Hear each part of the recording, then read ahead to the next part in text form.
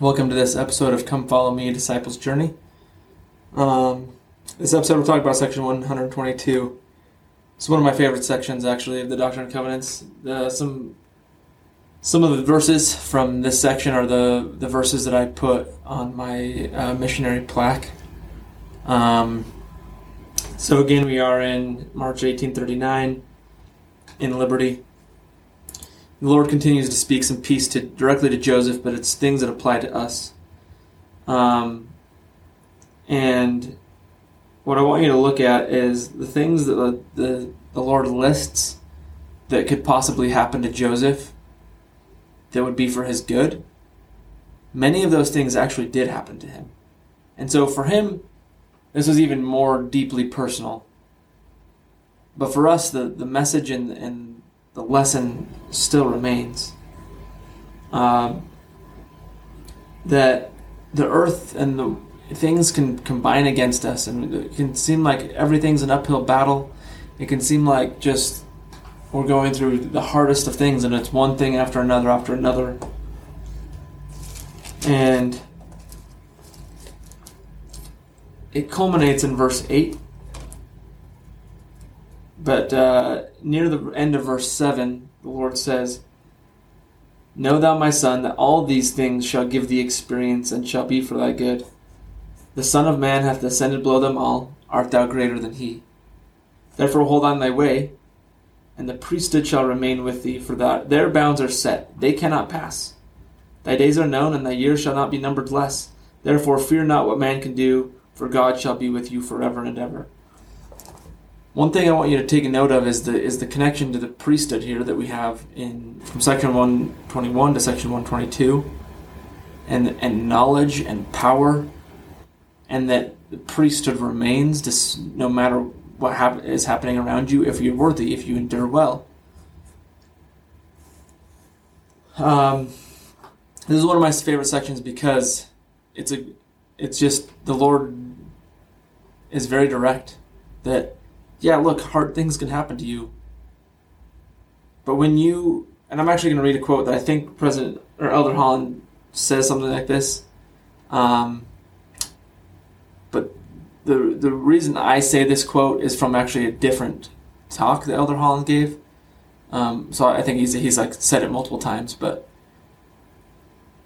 I think the thing that I love about this section and these verses is the Lord says, yeah, you can go through hard things, but so did my son. And he went through far worse things, and he went through everything that you went through. Are you better than him? And hey, by the way, if you do go through hard things because of your testimony in my son, then that's all the better for you. It'll be for your gain. And if you go through hard things because of righteousness, because of faith, well, then you're standing shoulder to shoulder with my son. And so, Elder Holland, let's see if I got this. Let's see. I can't remember if he says it in this quote, but I do have an Elder Holland quote that I wanted to share. It says, "No, Joseph was not greater than the Savior, and neither are we. And when we promise to follow the Savior, to walk in his footsteps, and to be his disciples, we are promising to go where that divine path leads us. And the path of salvation has led, one way or another, through Gethsemane. Has always led, one way or another, through Gethsemane. So if the Savior, faced with injustices and discouragements and persecutions and unrighteousness and suffering, we can't expect that we're going to face... Starting this over. If the Savior faced such injustices and discouragements and such persecutions and unrighteousness and suffering, we cannot expect that we are not going to face some of that if we still intend to call ourselves his true disciples and faithful followers. In fact, it ought to be a matter of great doctrinal consolation to us that Jesus, in the course of the atonement, experienced all of that heartache and sorrow, all of the disappointments and injustices that the entire family of mankind experienced and would experience from Adam and Eve to the end of the world, in order that we would not have to face them severely and so deeply. However heavy your load might be, it would be a lot heavier if the Savior had not gone the way before us and carried that burden with us and for us. Very early in the prophet Joseph's ministry, the Savior taught him this doctrine. After speaking of the sufferings so exquisite to feel and so hard to bear. Jesus said, I, God, have suffered these things for all that they, and that means you and I and everyone, might not suffer if they would repent. In our moments of pain and trial, I guess we should shudder to think it could be worse. But without the atonement, it not only could be worse, it would be worse. Only through our faith and repentance and obedience to that gospel that provided the sacred atonement is it kept from being worse. And I want to reiterate that it's when we go through those hard times that we're standing shoulder to shoulder with the Savior. It's when Joseph goes through this Liberty Jail experience and the saints are being persecuted, and he asks the question, how long, O Lord? But he asks it with faith and with endurance and with nothing doubting, without fear. It's when he did that he received this answer, and he was standing shoulder to shoulder with the best life this world has ever known, even Jesus Christ. And as a matter of fact, I did just find this continuation of the quote from Elder Holland later on. He said, furthermore, we note that not only has the Savior suffered in his case entirely innocently, but so have most of the prophets and other great men and women according to the Scriptures. The point is this: if you're having a bad day, you've got a lot of company, very, very good company, the best company that has ever lived. And another Elder Holland quote, actually, this is from one of my favorite talks he's given, is in October conference, November, Liahona/Ensign.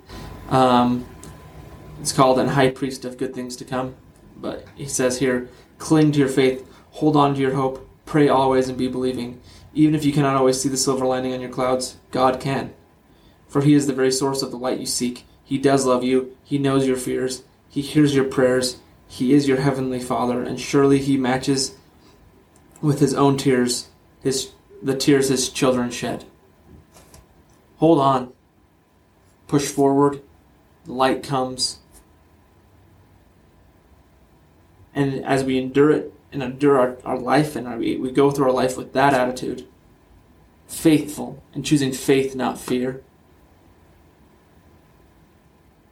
that it'll be as C.S. Lewis said, and I'll butcher the quote, but I'll explain the idea, that those who end up in heaven, quote unquote, will realize that they had never been anywhere but heaven, because the atonement will work backwards through time, turning every heartache and hurt into growth and triumph.